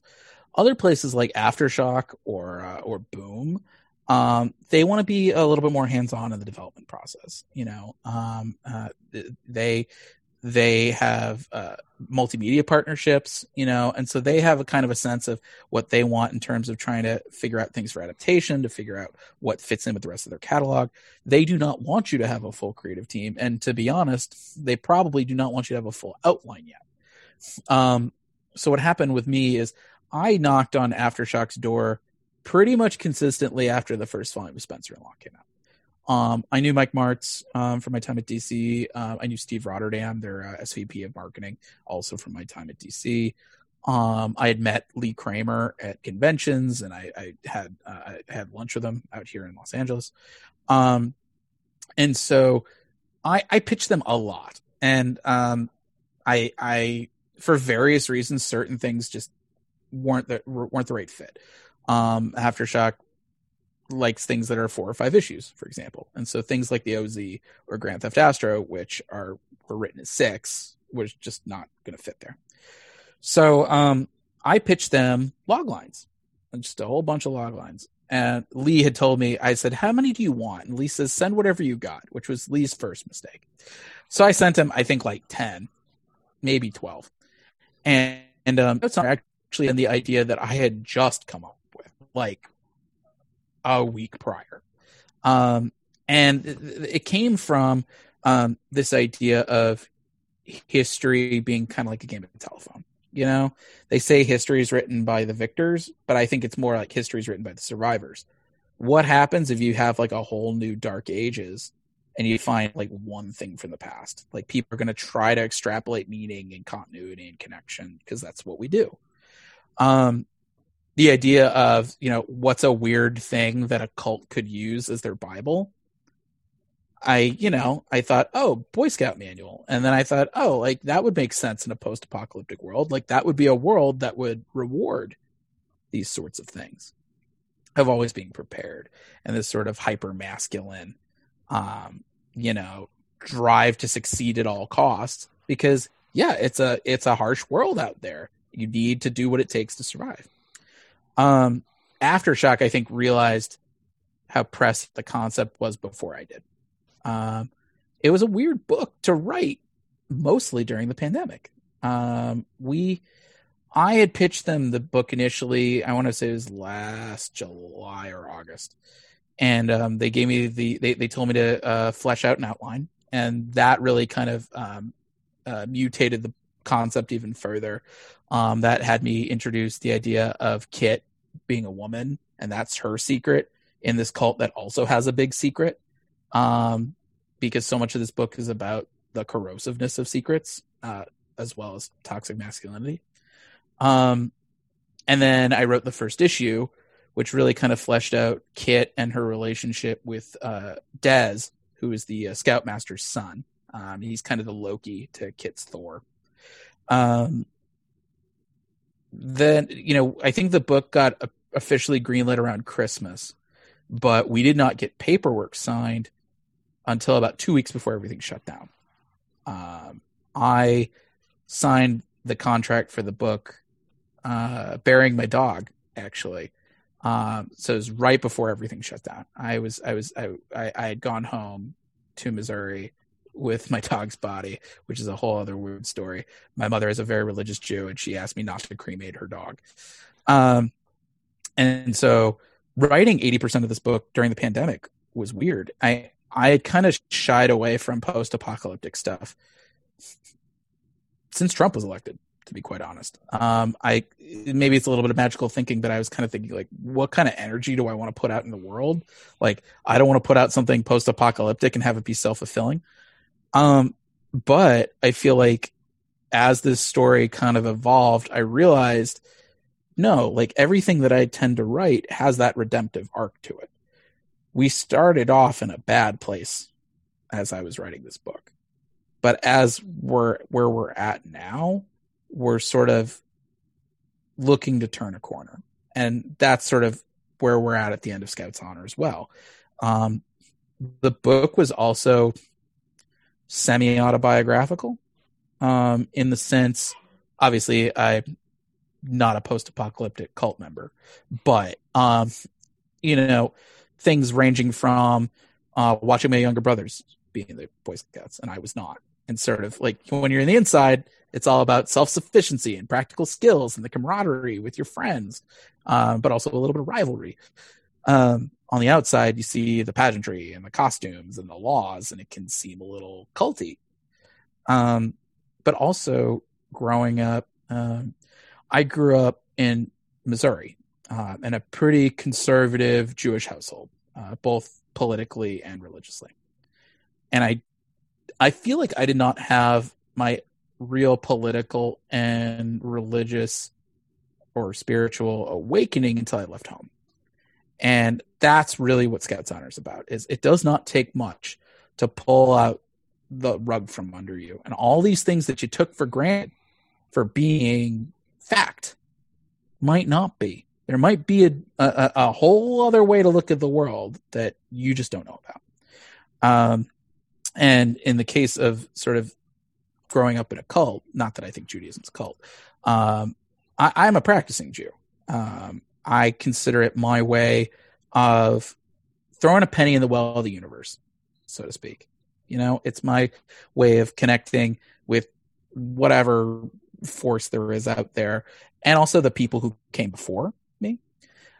But I think there's an element of, there's the spiritual values that you've grown up with, but there's the human institution behind it, and that can be flawed, and that can be corrupt, and that can be profoundly ethically disheartening and disillusioning.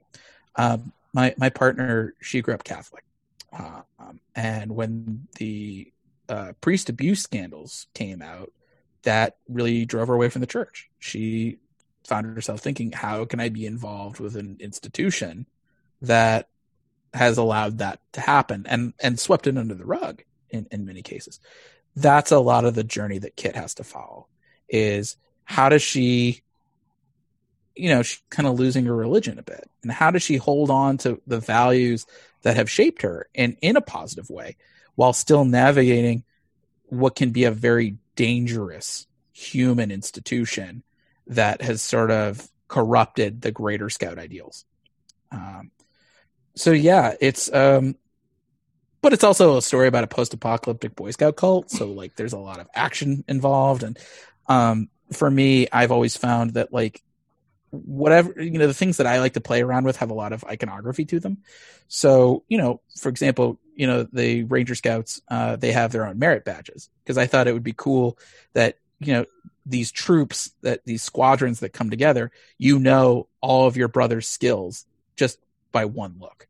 So you've got mainstays like archery or wilderness survival, but you've also got explosives and tactical driving, and being able to also fit that element into the religious aspect. I wrote some back matter for the first issue, and one of the things that we wrote about was like an explosives merit badge, because this world was ushered in by a bomb. So the Scouts look at explosives with kind of reverence and awe, where they're like, we need to know exactly how explosives work, because they can be the thing that brings about change. But if we don't respect the bomb, it can turn around and bite us.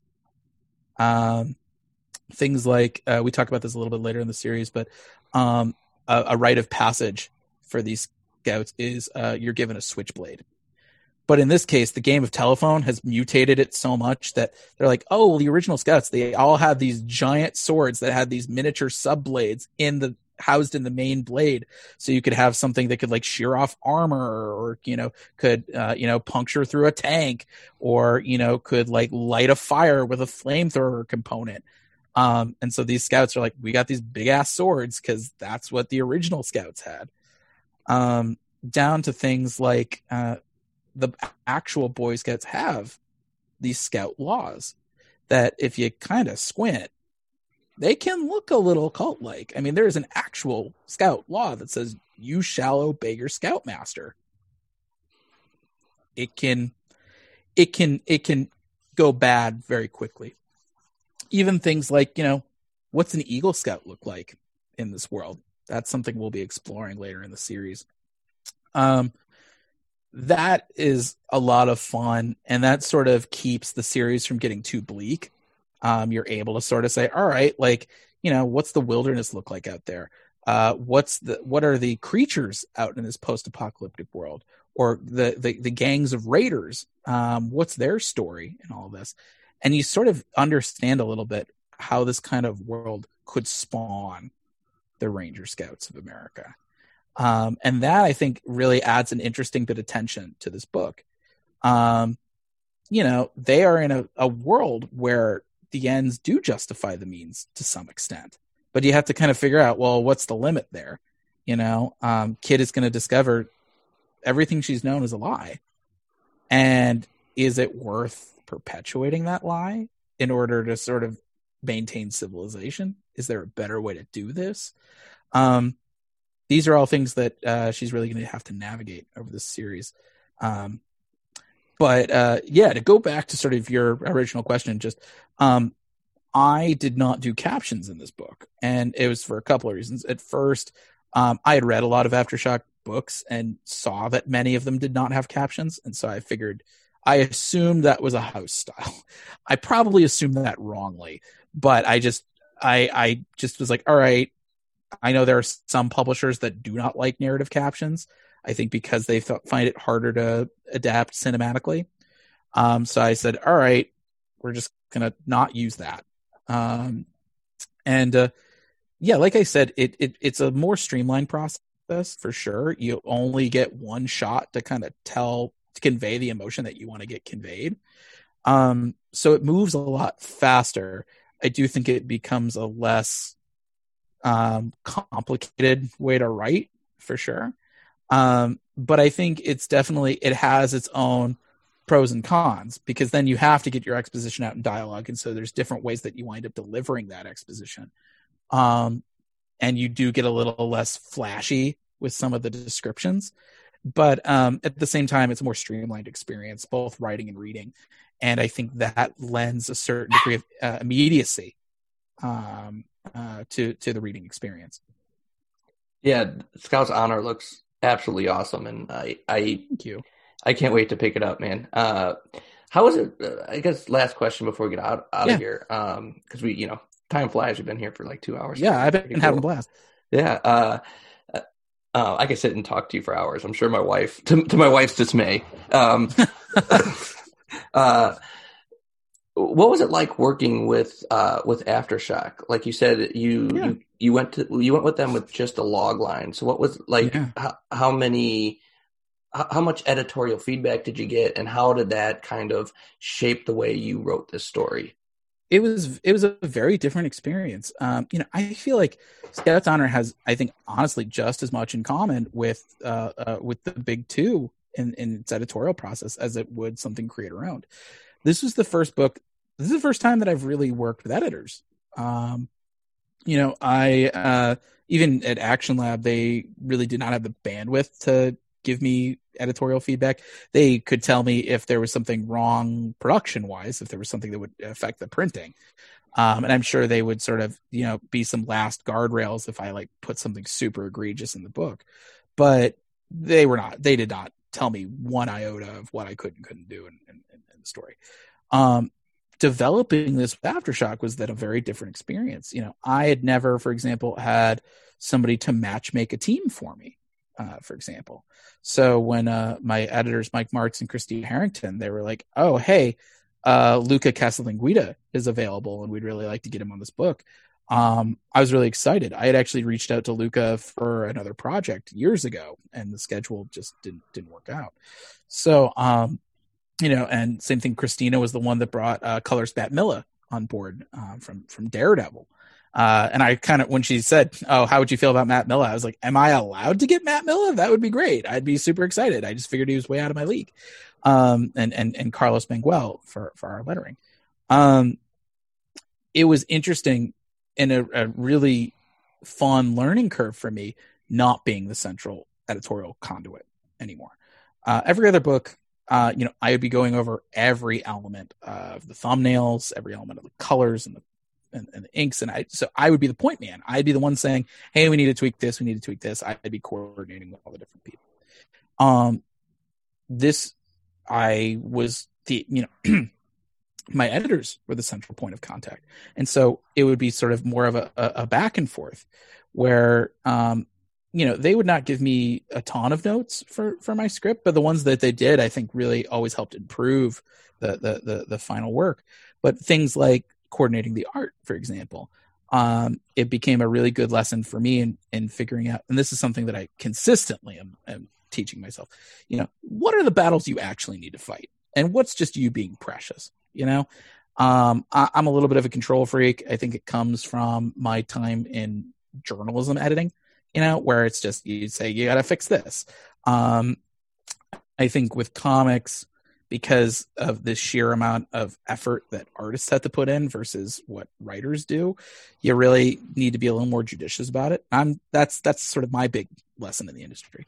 But in this case, we were working with, I would discuss things with Mike and Christina. They would kind of figure out like, yeah, that sounds right, or no, you're being too precious, don't worry about it, which would then get conveyed to Luca's agent, who would then translate everything to Luca. And so it was a really good way of me kind of learning, what hills did I really need to die on? And also, what kind of information do I need to convey in my script to make sure that it makes sense for my artists? Because I didn't have that ability to really get into the nitty gritty with the conversation about the layouts. I think also was figuring out, my publisher has certain directives that they wanted hit with this particular project. They had a particular vision that they want to hit, and figuring out, okay, like, where's the overlap? You know, there's the things that I'm interested in this project and the things that they're really interested in. And how can I tell a story that sort of weds these two aesthetics in a way that still resonates with the readership? That's something that I feel like if I want to stay in this business, I'm going to have to learn that process. And I think Mike and Christina were great teachers in that regard. Really kind of just also figuring out the pacing of it all. This series came together faster than really anything I've ever worked on. You know, we've wrapped up interior art in the series pretty recently, but you know, that means that we were doing 5 issues in 8 months in terms of art. Wow, that's fast. You know, maybe 9 months, but still like pretty darn fast. And Luca, you know, making sure like, what can I do to make sure that I don't kill Luca? You know, like he's already racing a deadline. So, but yeah, I think it was a really fun experience. And you know, I'm excited. You know, I've got more stuff that I'm pitching Aftershock now, and they've been really good to work with. And I think it's just been a good process, working with a bigger publisher. You know, and also just me now knowing, oh, I can go to the plate and not choke. You know, I feel like it's a good way to kind of kill any imposter syndrome I had left. Yeah, I know now that like if I have a deadline and I have a project, it's gonna get done. I may kill myself to get it done, but it will get done. And yeah, so I feel very grateful for this opportunity, and I feel like Aftershock has been so open to kind of any little flourishes I want to throw into the mix. In terms of the characterization, I think they understood how prescient the concept was, I think, before I did. Because you know, living in the world that we're living in now, where I think, you know, it is a little dystopian, and we are living in a world where like toxic masculinity has really poisoned a lot of elements of our day-to-day life, and that women are often treated like second-class citizens and often barred from opportunities. And you know, even, you know, something that we explore in the book is like, you know, if women aren't treated great in this civilization, you know, what happens to a member of the gay community? You know, that's something that we'll be exploring a bit in the series as well. Yeah, it was a really fun project to work on, and it feels very different than anything I've worked on. I think in a lot of ways, Kit feels like the most hopeful character I've ever written. And I think it's because despite sort of growing up in this apocalypse, she still has a sense of hope. She's always the one who kind of feels like there is a better world right around the corner. And hopefully after reading this, readers will feel the same way. Well, I'm absolutely pumped and excited for it, man. I can't wait for it to come out. It's already on my pull list, man. So I really appreciate it. Yeah, no worries, man. I'll shoot you a message and I'll let you know what my favorite scene is. Thank you, yeah. Please. Yeah, for sure. Before we get out of here, where can people find you and all that cool stuff? So people can find me on Facebook at David Pepos Comics, or Twitter and Instagram at PeposD. They can subscribe to my newsletter, Pep Talks, at bit.ly/pepnews. And they can visit my website, davidpepos.com. All right, David, thank you so much, man. It was a blast. Oh, thank you so much for having me. Pleasure was all mine. Thank you.